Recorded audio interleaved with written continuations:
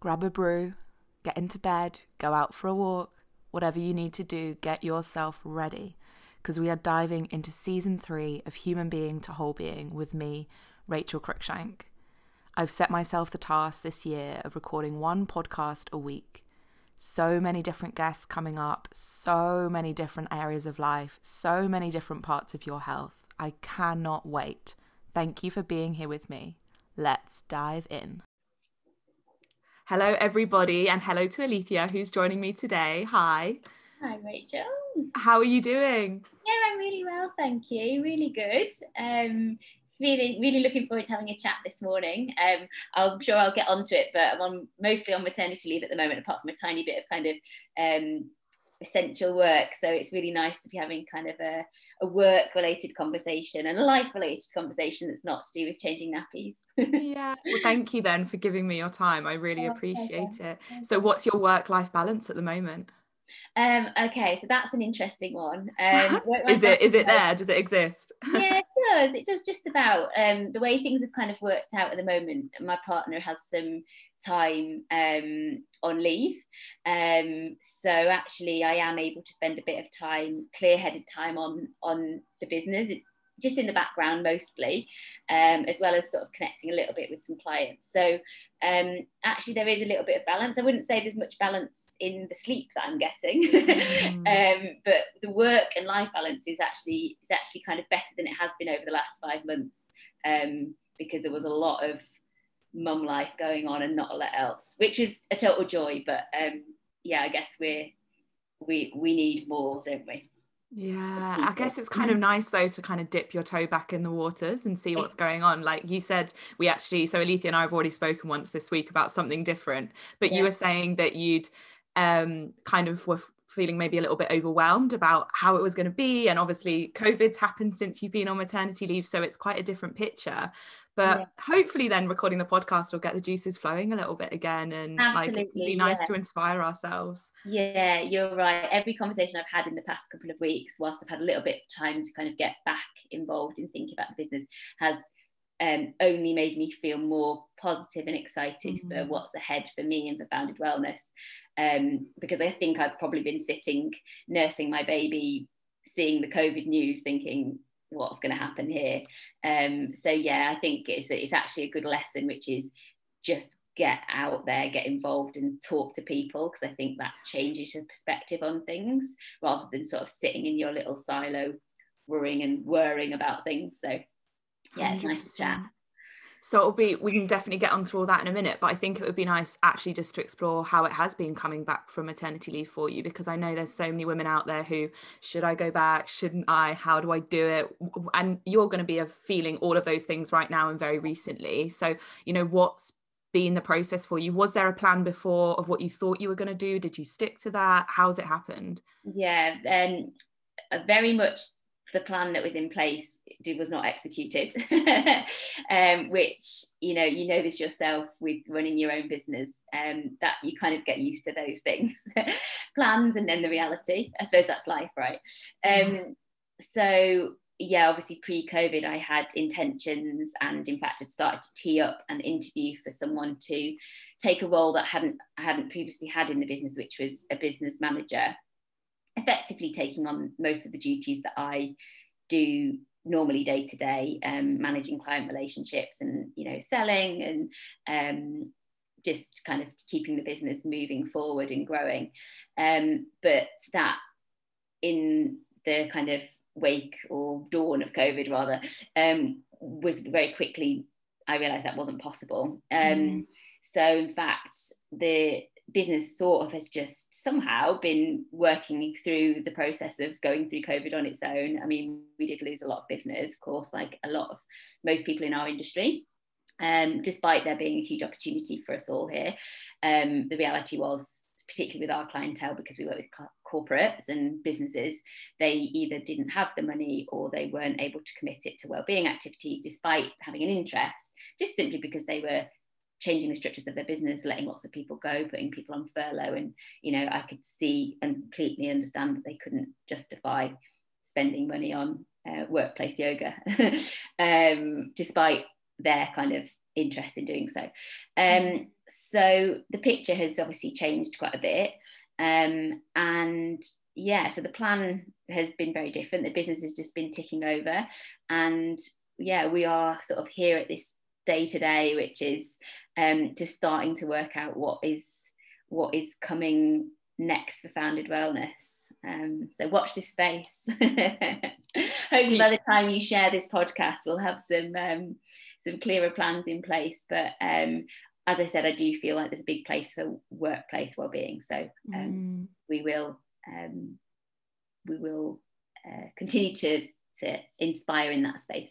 Yeah, and I suppose because it's your business and maybe then it's slightly different, like did it feel like you wanted to go back to it, or was it still that kind of being in the bubble with baby, you know, such a lovely place to be? And you know, I know you had such a journey towards pregnancy as well, that then how did it actually feel to come back into work? Obviously it's a job you love because you've created it, but there must have still been some anticipation with that as well. Yeah, you're absolutely right. I'd say I'm still at that point now of kind of working out what it is and what it looks like. I mean, even if COVID hadn't happened and we were still operating as we were before, I guess I would still be facing this unknown, which is how do you manage the shift in your energy and your priorities and your time to work, and essentially in a business that is another baby for me, at least. I'm sure a lot of business owners feel like this, but Founded Wellness has been my baby for the last 4 years that I have put all of my blood, sweat and tears and energy into, and now there's this actual baby. And I do love both of them very, very much. It's not like my head has turned now. It's just that things are different and you can't really know until it happens how you're going to feel about that. And I'm sure every person facing this feels a bit differently. I'm sure for some women, they're like, okay, that was great, but I'm done, and now I'm doing this and maybe something else from a work point of view. And then maybe some people by now have already kind of like got their child in childcare and are getting back to business. I'm still floating in this space in between where I'm still working out what the right thing is. But yeah, I'm excited. Yeah, and you won't know, I guess, until you know, like until you try it a different way, or you trial and error, isn't it? You know, yeah, I think especially at the moment when I suppose you're not in co-working spaces like you were before, or at home, and everything's just a bit different. And now you're a mum as well, but what a joy. Yeah, exactly. It is all joy. It is all very joyful. It's a great word. I think one thing is to kind of like keep that joy as the focus, because sometimes it can also become quite stressful or you know, a bit daunting as to like, how am I going to do this? But I think, as you say, until you start to try to do different things, you don't really know. And I come to realize now that I'm starting to get to this point that actually that just must be how all parents deal with the early years of their children. Like it's all just a big hustle and a big like shift. You know, even the difference between, you know, holiday time and term time, you know, just like you're constantly just shifting, aren't you? And I guess I've seen friends do that, and you see that happen with parents, but until you're starting to kind of have a sense that, all right, that's what my life's going to be like now, it's kind of quite hard to plan for it. Yeah, and I suppose in a way, I mean, not to compare your baby to a project at work, but it kind of is quite similar. Like you would never see this big thing of like this big problem and like, how do I get from A to B? Like it's too much. That's super overwhelming. It's like, let's just do one step at a time. We'll do this and then we'll do that one day at a time. We'll see what happens. So, I mean, it looks to me like you're doing great. So thank you. Thank you. Yeah, like you know, there's a kind of there's an objective there, which is to make it work. And I think to make it work is incredibly difficult, and hats off to the families and women that do manage to make that, you know, mumpreneur life work. I think it's very tough is what I'm starting to realise. And yeah, I'm up for the challenge. But I am open to the idea that it might not be the right thing for the business, for the baby, for me. So I guess we just sort of have to see how it goes. Yeah, and we're doing a bit of work together at the moment, but what I've loved is that, you know, you've been saying like, oh, sorry if I've missed something, like I'm trying to work out, and it feels a really refreshing take on like just being honest, Yeah. basically, because and whether that's motherhood that you're struggling with at that time, or something with your family, or something with your personal life, or whatever it might be, I think it's really nice, especially in the well-being world that we're working in, just to be honest with people.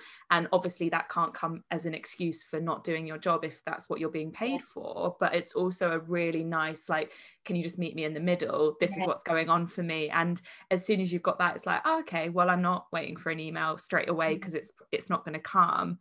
And I think maybe if everyone had that little bit more openness about what they're doing, and everyone else was a bit more accepting and embracing of that, what a change that might be for the workplace in general. Yeah, oh, I completely agree. In fact, in many ways, that's why I have wanted to work for myself and create a business that works on those terms. And if that doesn't work for, you know, someone that we're proposing to work with, then perhaps makes that person not quite right. Now, I obviously respect and understand like the idea of professionalism and you know, being able to kind of service clients and the business that needs to get done. And I have a very kind of strong, you know, understanding that that's important. If nothing else, businesses need to function and make money, and for that they need action. But I do also think that like one of the joys of having your own business and working for yourself is that you can set the values and terms under which that business and the culture of that business. And if that's that we're really honest because actually we're mums now, or we're going through some big personal journey that's impacting on our ability to deliver or turn up for phone calls or whatever, then there needs to be some space for that. Yeah, it's so nice. So just to tell everyone what it is that you do, because we haven't fully touched on that yet. So what is it that you do, Alethea? So I've mentioned Founded Wellness, that's my company. So we started, or I do that thing, the we, and there is a we, but also it is me. If in 2016, so prior to that I was working in health charities, so kind of quite large global charities that are quite well known. And in those roles I was working on mostly kind of communications, but lots of relationships and sort of programmatic stuff around sharing those health messages with the population that are engaging with those organizations. A lot of those populations and kind of partnerships were corporates who were either supporting those charities or engaging in the messages that they were sharing. And it was all really, you know, incredible work. And there's certainly not that sort of, there was no burnout or kind of fatigue of that. It's just that whilst I was doing that, I was also kind of on my own journey with more holistic well-being practices, supporting some of the kind of, you know, normal life's ups and downs that most people in their 20s are going through. I wouldn't say there was anything kind of really, you know, pointy-ended in terms of me turning to holistic well-being. I mean, I had lost my dad to cancer when in my early 20s, but so that kind of was definitely a bit of a wake-up call around cancer and age-related diseases and these things that kind of are going to kill us, but my focus is more on just improving sense of well-being. So in my work in the charities, I kind of really felt passionate about that, but also felt like there was more to be done around just helping people just feel a bit better each day, as opposed to the more serious stuff. That's all really important, but there's also a huge population of people who just need access and education around tools and resources that can help them just to feel a little bit better each day, as well as deal with some of the harder stuff that happens. So really Founded Wellness was kind of a culmination of that experience professionally, my personal experience and love for yoga, an ambition to go and do a yoga teacher training. So of course I kind of went to India and spent some time there. I'd done a few trips prior, so I kind of had the confidence to go to India on my own and do a training. And then when I came back from India, I decided to leave London to mostly kind of cost save and get my head down, and went to stay at my mum's in the north of England in Lancaster, and had spent 3 months basically kind of working like with all of that energy that people have when they start a business and start a new idea, you know, like tapping away at my laptop till 1 a.m. and building websites and learning things I'd never done before, and decided to create Founded Wellness, which essentially is an organisation to support and inspire more holistic well-being in workplaces. So that can be anything from, you know, big corporates, and we've got some large FMCG clients, to smaller SMEs, professional services, and also, you know, content and inspiration for individuals as well, but all with this sort of lens around work life. In the past, we've kind of talked about it as the workplace, but that's something that's already evolving. It's all about work life. Because we're not necessarily in the workplace anymore, and just, you know, translating some of that beauty and power that, you know, you also represent, Rachel, from the holistic wellbeing world, translating that and taking that into organisations in a way that feels really accessible, with really kind of friendly, accessible language, and also just sort of educating so that the decision makers are open to doing some of that stuff. Because I think sometimes that's where it gets stuck.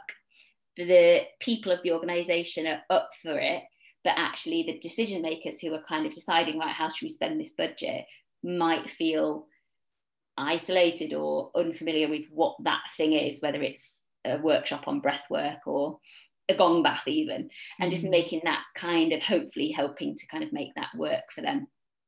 So that's kind of wellness. Wow, it's amazing. So do you think it was because of your previous job that made you want to go to workplaces to do it? Because what you're doing, you could do that anywhere, you know, in private sessions, one-to-one with people. Yeah. But obviously there's been quite a specific decision for you at one point that you wanted it to be with corporates or in a kind of work environment. Why was that? Yeah, very much so. My experience in those previous roles was that was a market where an audience where they needed resources and tools. I mean, I don't think well-being and health is new in workplaces, of course, but bringing holistic well-being to that space, you know, in some ways is, or has been, relatively new, or at least it was in 2016. Of course, you know, it's not unusual to have a yoga class in a workplace these days, or there are still huge like swathes of the business population that wouldn't have something like that yet. We see a lot of it because of what we do, but there are still, you know, hundreds of thousands of organizations that don't have anything like that, even if it's just a bit of desk yoga or breath work at the desk to manage stress. Everyone needs it, but a lot of people aren't accessing it. So it was partly that I'd seen that there was a need for just resources and education, but also a bit of a business decision, really. You know, like, the wellbeing world is really thriving. It was then, it still is now, even more so. There's still loads of room, but I just felt that I needed a niche. It was a comfortable space for me to go into as a person selling a business idea, and yeah, it felt like it could be useful and successful. And you know, I'd say that we've had some great success on our journey so far. We've obviously had this sort of bit of a pause to some extent, but yeah, I'm really optimistic about the future of family wellness and also wellbeing practices in workplaces. Yeah. And I think, you know, something you just touched on there, which is so important to me, and I think hopefully will continue as well. And we spoke about it the other day, the immunity thing, because this whole pandemic has happened and suddenly people are like, oh my gosh, what's my immunity really? Like, we think about coughs and colds, but actually there's the bigger picture. And you've mentioned, you know, age-related cancers, things like that. All, you know, not all of these things, but so much of it is actually preventable, just maybe with a few changes. And I think actually offering to a workplace where you can hit quite a few people who might not necessarily pay for it on their own back as well, actually. So it might be slightly different audience who's then going to appreciate and be in tuned. Or I think the accessibility thing is really important to give people that, like, open the door for them, give them a little bit of information, and then they can choose whether they step into it or they buy a book or what they do afterwards. Maybe they'll go to a yoga class themselves, right? Exactly. Yeah, I mean, we're not there trying to make the employees and the teams that we're working with, you know, experts at headstands or you know, like seasoned meditators. We're just there to inspire it and share a little bit of it.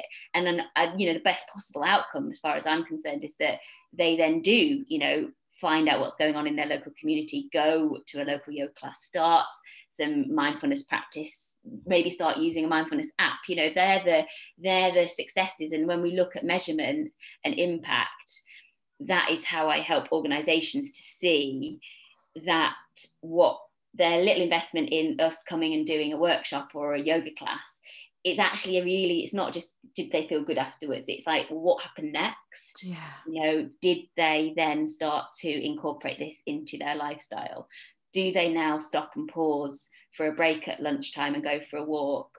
Do they do some journaling? Do they now have a little bit more awareness around their sleep patterns? So like all of these little things, they're what we're looking for. And actually it's really important to me that we then, you know, do that bit of education, give that experience and action, but then actually say, look, there's all this amazing stuff out there, go and enjoy it. Don't be scared now to walk into that yoga studio. I think it's really nice to have it accessible, because don't get me wrong, I'm all woo woo, like I'm all about the sage and everything like that, but workplaces and maybe some people there wouldn't be. And so it's really nice just to turn up and be like, oh, okay, she's a normal person. Like she doesn't have any like extras or, you know, frills or tassels or anything. It's just like, I'm just one woman and, you know, this is my company, but these are some really simple things you can do. And it's pretty normal actually when you're doing them. And maybe there's a preconception of some people, and of course there is generally, but maybe in slightly more corporates, and that's a generalization. So but that maybe, oh, like I'm not going to do that, like I wouldn't feel comfortable, but actually when they start to do it, it's like, oh, it's just quite similar to another exercise class. Or do you feel it feels good? Exactly. Do you think there is that preconception with a lot of people you work with, or is it just completely different for each person? Definitely. I mean, there's, you know, there's the stereotype, isn't there, of like, you know, that this stuff is for hippies, and yeah, the images of the sage and chanting and all that sort of stuff. You know, like my personal practice is like that. You know, maybe not quite at the moment because I don't have the space for that at the moment. But you know, like my favorite yoga that I go to personally is a Jiva Mukti class. You know, and I love those moments. I'm a physical person. I love physical yoga, lots of physical yoga, but those moments at the beginning, you know, of doing some really simple chants, really repetitive, beautiful moments, they are what heal me. Yeah. That's the yoga I choose. My feeling is, I think a lot of people would benefit and enjoy those moments. They don't have to become that stereotype. But it's just giving them that little route in.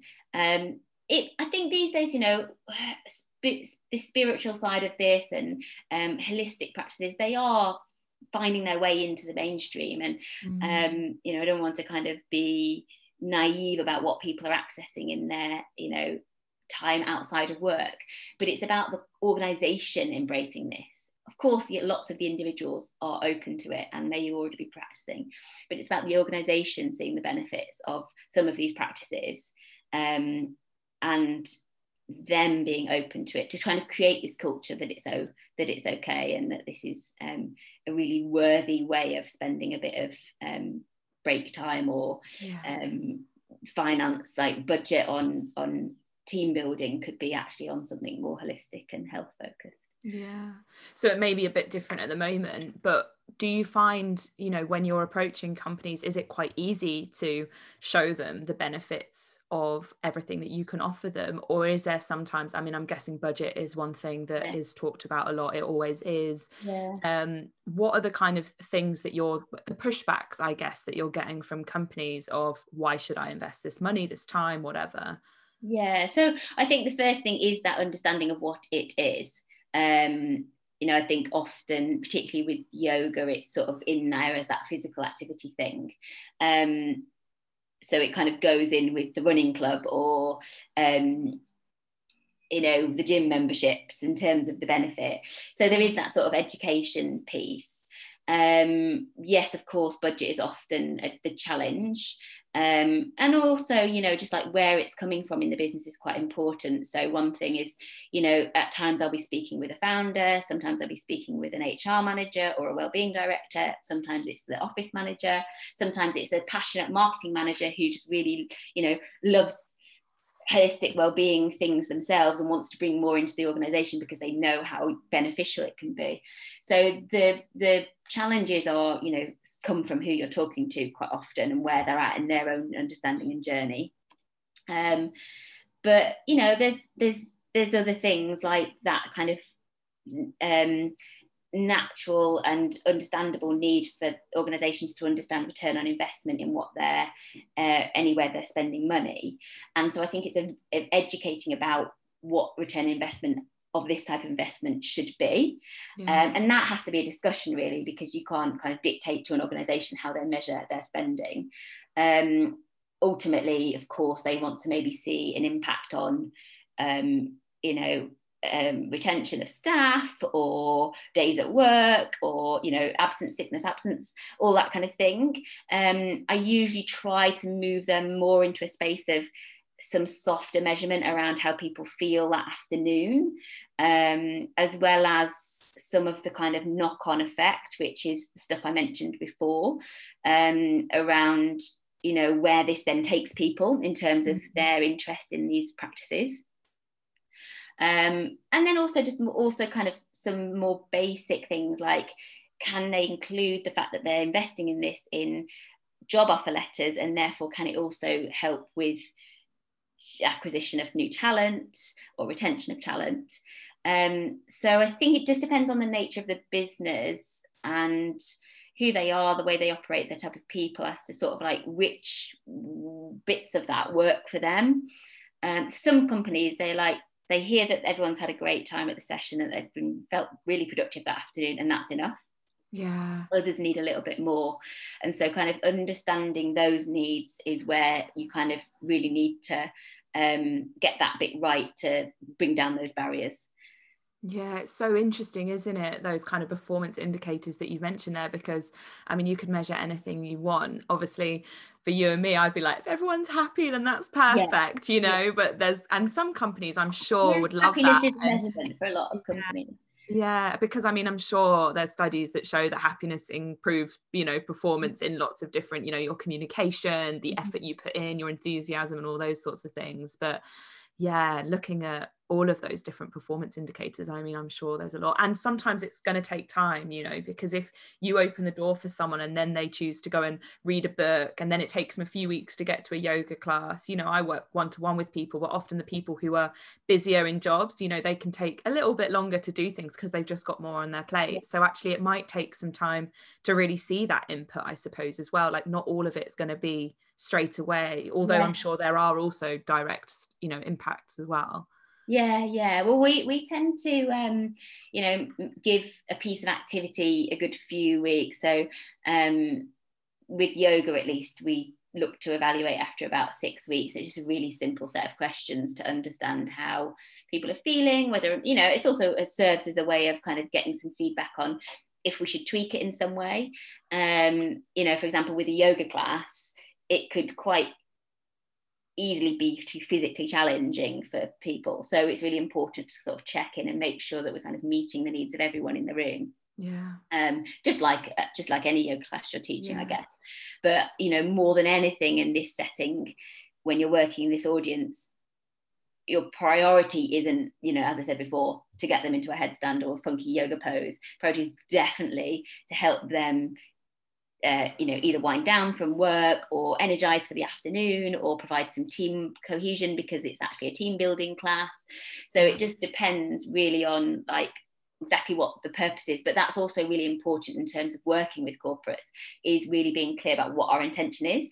And that's something you work with them on, because actually if they want their workforce to just prioritize de-stressing or team building, then we need to make sure that that is an outcome of the class.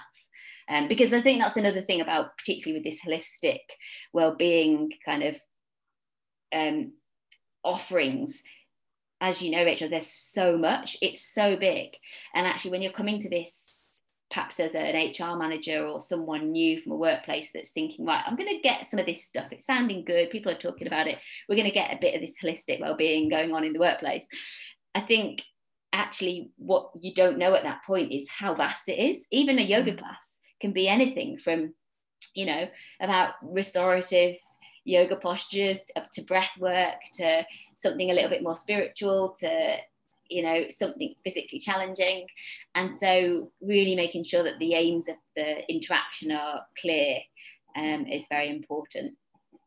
And that's going to come so much from you, because like the yoga, like I just want yoga, and we're like, what sort of yoga do you want? Hatha, vinyasa, ashtanga, rock? And they're like, and what I is don't know what is vinyasa? exactly, I don't know what any of these words mean. So actually going at it a different way and say, okay, well, what do you want out of it? And obviously you have that ability to communicate that. Okay, so you just want a bit of de-stress, you want it to be pretty low impact, you want to be pretty chilled. Cool, got it. Like they don't need to know those words, do they? That's, you know, your job, I guess, to be the translator between them. But I think that can be a big block for people, though, in any situation, workplace or otherwise. You know, you look, and I think this is something maybe we need to think about in our roles, is like, we know what those types of yoga mean, so we just write them, you know, rocket, ashtanga, whatever. But if it's someone else looking at them, you know, and I often see on Instagram actually people using these Sanskrit terms, which we understand them because we've done a yoga training. But I've often thought, if I was like a person who hadn't done a yoga training, I'd be thinking, what on earth, you just scroll by? You know, it has to be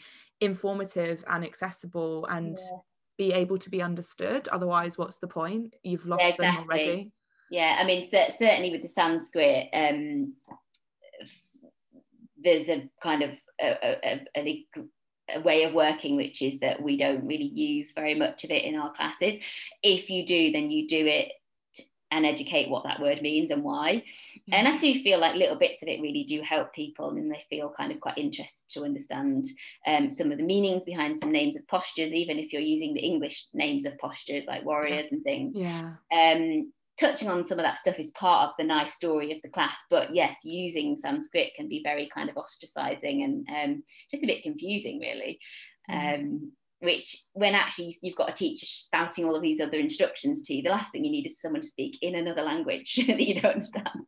And it's often, you know, when I go and try like a new practice, and I don't know if you've ever had this, like I started going to barre like just before lockdown happened, and I was like, oh my god, this is so hard. And I think I'm in a movement like job, I should be able to do all these things. And then they start saying, and it's like a new pattern, a new movement, a new direction. It's like, oh my god, I've no idea, I'm out of rhythm, I'm out of time, I'm doing the wrong thing. And then it's like, gosh, fair play to everyone who comes to yoga for the first time. It's tough, like trying anything new, whether it's like archery or I don't know, knitting or something. It's difficult trying a new thing, whatever it is, especially if you're at a job all day long, at a desk all day long, and now you're being asked to move all of a sudden. You know, that might not be in your physical body yet. So like, I do really find that the education around the why of postures is so important. I think, you know, obviously if you're teaching an experienced level 2 yoga class in a studio, it's different. You can kind of like skate over some of that and just get on with doing it, and everyone appreciates it. But in a class where you might not have people with that understanding, and they may not even want to really have that level of understanding, just sort of explaining why, you know, being upside down in a forward fold is really useful from an anatomical and physical body point of view is just so valuable. So they kind of try to prioritize our content to focus on that stuff. In saying that, also important to note how much I love and respect like the history and the kind of story of yoga and all of this stuff. So it's not about butchering it and kind of ignoring that that's where it comes from. It's just about using it in the right way and sharing that story in a kind of subtle, slow drip feed way. Right time, right place. Exactly. Have you seen differences over the last 4 years? Because now like mental health certainly is spoken about more than it's ever been. And you know, the kind of concept of like mental wellness, sick days kind of thing, like having to take time off just because you're feeling overwhelmed. This is a much more commonplace practice now. Has that changed what you're offering, how you're offering it, the kind of demand that there is? Have you seen any changes since you've started? I mean, I definitely would say that there's more of an appetite. I do think that there's still a lot of work to do, though, for Founded Wellness, for other organisations, for individuals working with corporates, just because it's such a big market. And also, you know, even without COVID, any organisation is under stress and pressure around how to spend money. And how to kind of find these moments that perhaps are adding in these extras for their employees. Quite often the yoga and holistic stuff, the wellbeing stuff comes in under benefits. And I'm like, I don't know anymore if this is where we should be sitting. Like, can we move this into like the basics of what an organization should have, which is some mechanisms and activities in place that support their well-being, physical and otherwise, of their staff. That shift, I think, is still evolving. COVID inadvertently will have helped it. There does seem to be quite a lot of emphasis, understandably, on the more sort of tighter health, safety, policy type side of things. But that's because COVID is such a like hard health problem to have for organizations to have to deal with. So how that kind of influences and opens up doors for the more holistic stuff, I don't know. So to answer your question, yes, of course, there has been a change, but I actually still think there's a huge amount of work to do, because I just still don't think that there's a clear way in for us into organizations. Most successful conversations are obviously speaking directly with HR or wellbeing managers and directors. But as I said before, it is still very also coming from a grassroots place. But what I try to say, even to the HR managers and wellbeing directors that I speak to, is that grassroots thing is what we should be listening to, because that's actually what your people want. Like, if you're looking at doing something to support wellbeing in your workplace for the team that you manage, speak to them about what they would find most useful, because that's what is going to have the most impact, right? So yeah, I think it's wide open still. I think maybe until it's a norm, which it's not, there's still going to be work to do, because what you're saying is, if it was like the foundation, if that was like the pillars from which then other things came, even just looking at COVID, for instance, let's say stress, that's going to have an impact on our immunity, and therefore something like COVID, gut health, that's related to stress again, physical energy, physical, like things like weight, diabetes, all of those things going to be impacted by movement, by education around diet. All of those things are then going to be related to like this big pandemic COVID. I mean, in some way, and actually, if we can go in as well-being professionals at like that bottom, and then everything comes from that. I'm always speaking about root chakra in terms of yoga. That's like the foundation thing, right? Make sure the garden's really healthy, and then the seeds will grow. And so maybe if we can find a way to get that message through, and then, but I think until it's a norm, there's always going to be more work to be done, because it's still probably a bit of a, like, it's a benefit to perk. If someone said to me, like, I have a job and they do yoga, I'd be like, wow, that's amazing, because I never had that when I worked in the corporate world. So to me, it's not the norm. I don't know, do you think, is that a fair assessment, do you think? Yeah, I think so. I mean, it's difficult, isn't it, because we're kind of also working with like real diverse set of organizations, and particularly, like, for example, one of our clients that we've had over the past 4 years has been the shared workspace we work, and we've provided a lot of yoga within that setting. Of course, slightly different context for those classes, because you're getting employees from different companies coming, so the actual yoga was funded by WeWork, but then the attendees are from all the different various companies that are in that building. But, and they're quite evolved. That's a very established bit of activity. They are very committed to it, or at least they have been, and it's normal. But then, you've got kind of businesses perhaps not working in sort of metropolitan areas, or just with slightly different influences and cultures, and it does still feel very, very new. One thing that's for sure is that, particularly with yoga, is a lot of people go there, as for like physical reasons. Yeah. But ultimately, I think most people, in fact, not just with yoga, but with any holistic practice, anything, whether, even if it's, some of the work that you work on around nutrition, ultimately, I think all of this stuff is about our mental health.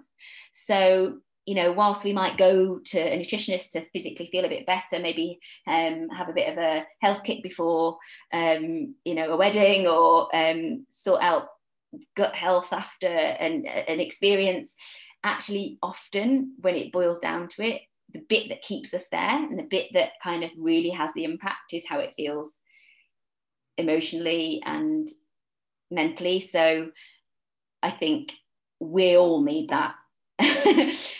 Everyone in the world, and that's a that's, as I say, it's wide open. You know, that's an ongoing need. It's not something that you don't tick that box, I've done that now. That's why they call these things a practice, because it is just forever that we kind of go through these different waves and journeys of these different things, to help keep us feeling well and supporting us through the highs and lows. Yeah, and I think actually in that sense, you know, looking at it from the other side, yoga is a really nice gateway in, because, you know, without making it too complicated, most people know what yoga is in some form, you know, even if they just think it's like a little bit of stretching. So they turn up just for a little bit of stretching, or whatever else they want to get from it. But yeah, 100%. I mean, certainly that was the way for me all those years ago when I started, was like, oh, okay, let's just try this other physical thing. But then you're like, whoa, okay, this is different. So yeah, that's, I mean, hopefully people will benefit from it and learn more about it, and then the mental health, emotional health comes, and that's where the journey starts, I think. What would your advice be to someone who, let's say they're an employee in a business and they're seeing that there's not corporate wellness, they're seeing how much it could be, how much of a benefit it could be for the company? What is your advice if they're thinking like, gosh, this is what I need? How do they go about that? Do they speak to CEOs, managers? Do they reach out? What's the best thing to do there? Well, practically in terms of kind of getting to the next step is tricky, because I guess it depends on the nature of the business and the setup. But yeah, you know, getting buy-in from the top and the bottom. So, you know, speaking to directors and getting their support, and then, you know, even if that's not at a budget stage, just getting the support in concept, that's when it can be useful to speak to people like Founded Wellness, or, you know, other experts working in the field, to try and help with that education piece that we've already talked about. But then getting feedback from the workforce, the people that are going to be engaging or hopefully engaging in the activity, to find out what it is that they would like. That's, I find, really important in terms of, you know, making sure that it's a success. But then also trying things. And that was one sort of real aim for Founded Wellness, was that I did feel like there was a lot of discussion around well-being in the workplace. That's nothing new. Tons of research, tons of, particularly around the mental health side of things. But actually action was seeming a little bit bleak. And in fact, a lot of the action was from individuals, yoga teachers, or other wellbeing consultants, or you know, mindfulness coaches, going in and kind of just chipping away individually with a few clients themselves, and which is great. And you know, we need that to happen, but we do also sort of need a collaborative approach to really kind of crack in and help to educate on why this is useful. And so trying things and getting some action going is really key, because until you sort of experience stuff, you don't really know how it's going to go down, its impact it might have. So taking action is really key. You know, obviously you want the research and to understand your workforce and have that underpinning what action you take. But in many ways, just kind of get on with doing some stuff. Even if it's just, you know, using a yoga teacher that might be in your company already, and asking them to teach a few classes, so there's no cost to the business, and you're just kind of getting going with it. I think that's, you know, speaking personally from like a business perspective, a lot of things are just sort of trial and error and learning and trying again, and you don't know what is going to work or not work until you try it. And sometimes for me that means either, you know, giving some time for free, or, you know, offering something for free to give that intro, to open the door when, because it always comes down to money for so many individuals and companies, which is completely fair enough, you know.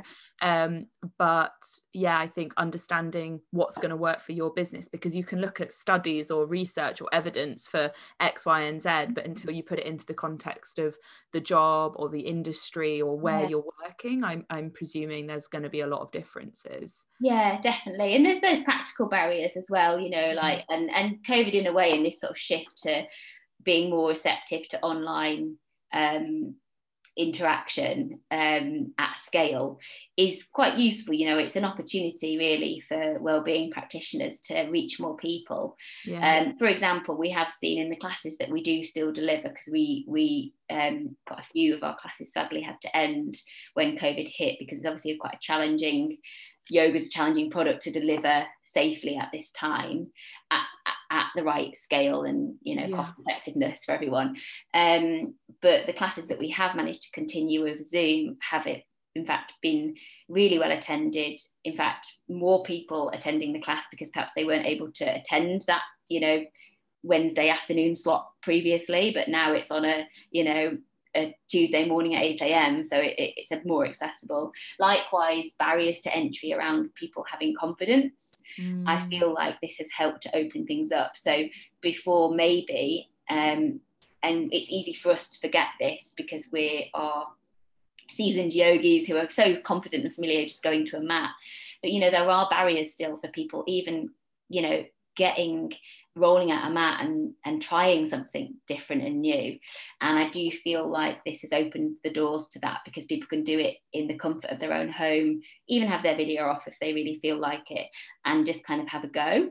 And then they're getting to that point of actually just experiencing it and trying it. So yeah, it's tricky, but in a way this new climate is potentially opening up the doors to more engagement, which is good. And I think it's just making us think about, oh, wow, there's suddenly more people. Okay, so why is that? And even this conversation from our side of things, to think about, okay, clothing, you know, people are going to be thinking, what do I wear? How do I change before? How do I change afterwards? Where do I do that? Will I have time to change, get to yoga, change, get back to my desk? When do I eat lunch? You know, all of these little things which seem kind of, I mean, I was going to say like petty there. They do sort of seem like, oh, don't worry about it, it's fine, because that's from our point of view, it's fine, you can just wear anything. But then when you've not done it, or you're busy, or you're stressed, like these are people who are pretty stressed, pretty busy, got enough on their plate, they don't have that mental capacity to slot into, you know, what do I wear, how do I change, you know, where's the space in the office and things like that, you know. Do I want to be doing yoga next to the accountant who I'm going to have a meeting with later, you know, all these things, all of those things. Yeah, definitely. In fact, we do include a lot of those things, silly questions that are not silly but completely normal, in our FAQs, because I feel like people need to hear the reassurance. And also other things like, of course, normally if you're doing yoga in a studio, ideally you're not arriving late for a number of reasons. But actually, even in our in-person classes, you know, I've kind of tried to always make it okay if you're going to be a bit late, because the last thing anyone needs is to feel like they really wanted to go to yoga, they needed that 45 minutes, but they had to get that email out because it is work at the end of the day, and then they couldn't do it because they were 5 minutes late. And actually it's been really important to me that we create a culture of classes that is okay. You know, this isn't ideal, but even if you end up having to have your phone in the room because you've got to check an email halfway through, it is kind of okay, because what matters is that everyone has access to something that's going to help them, make them feel a bit better that afternoon. No one wants to feel bad just because they've got to deal with a quick email. So it is all about sort of making it work for that audience. And actually, even if they just got there for 10 minutes, they probably would get some benefit of just stopping and realizing just how good it felt to breathe or something, you know. Oh, exactly. And actually, I've always sort of known that instinctively, but more so than any time now with a baby, I realize that you need to be okay, and to go to things that is okay, that you can be late, be 50% not there because you're also thinking about something that the baby's doing, you know, whatever it is, you sort of need that permission to just be able to make it work as best as you can. And you have to trust people that they're not going to, you know, just take the piss or, you know, be rude intentionally. Like, everyone's intentions are good, so it's just about kind of creating space and holding space for them.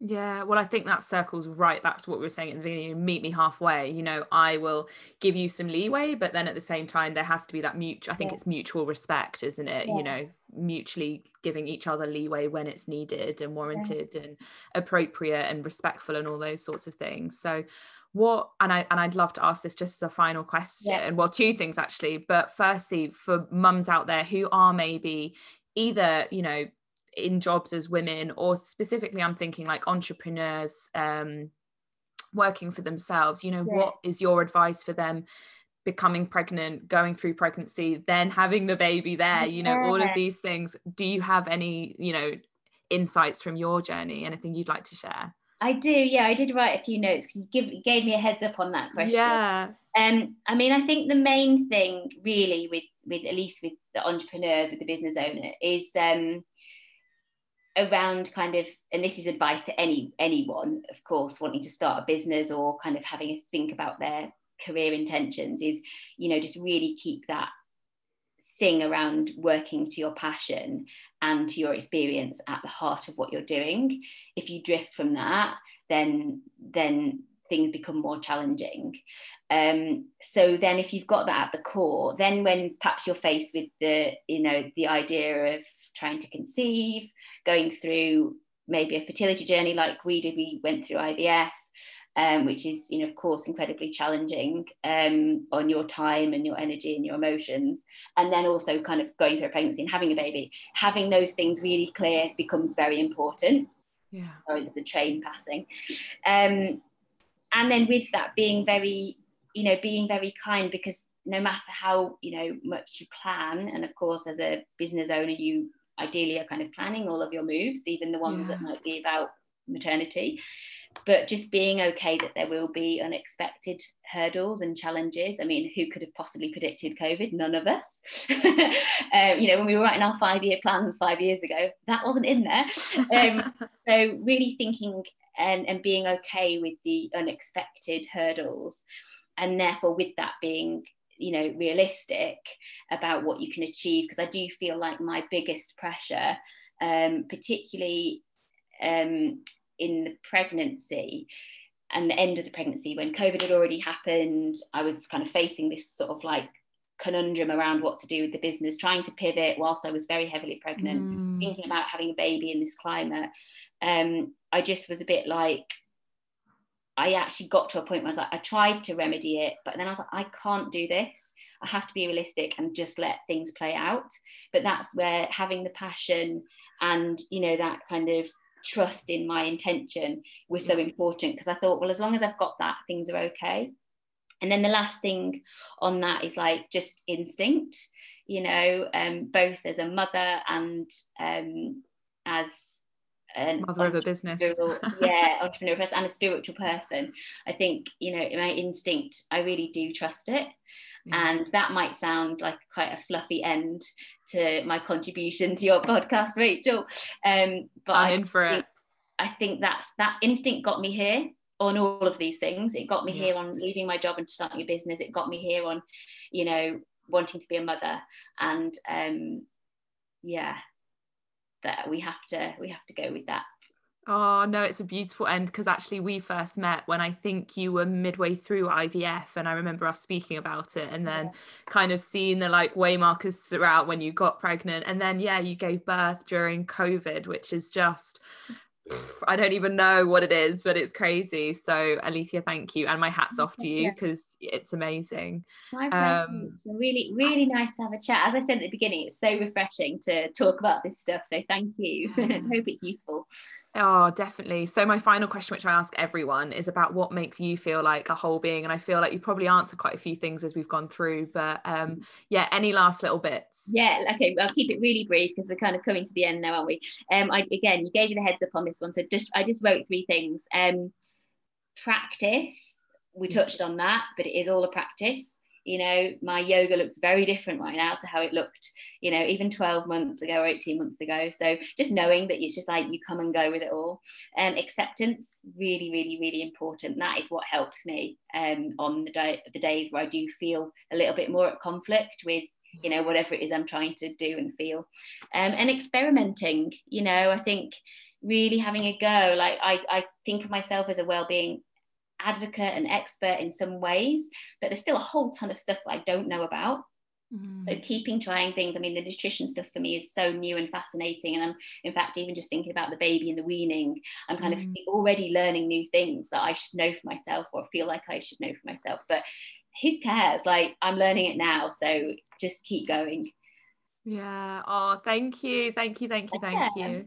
And just lastly, anything else coming up on where people can find you? Because hopefully there's lots of corporates out there who are going to get you involved. We need it. Yes, So thank where can you. we find you? So easiest place is on Instagram, to be honest, these days. So at Founded Wellness. Please do follow, drop us a DM. Or you can also follow me, so Alethea Yoga. And then other places, of course, our website, so foundedwellness.com. And yeah, I'd love to hear from anyone who just perhaps like to chat about more support for their employees from a wellbeing point of view. But yeah, I would love to continue conversations, and just give us a shout if we can help. Thanks, Rachel. Yeah, amazing. So if you're out there thinking my workplace needs yoga, guys, get in touch with Alethea at Founded Wellness. So Alethea, thank you. Thank you. Thank you for your Pleasure. time, for juggling diaries and babies. And thank you to your partner as well, who I know helped us out this morning too. Yeah, he's having some daddy daycare time right now. Amazing. Amazing. Thank you. Thank you. Thank you. Thanks, Rachel.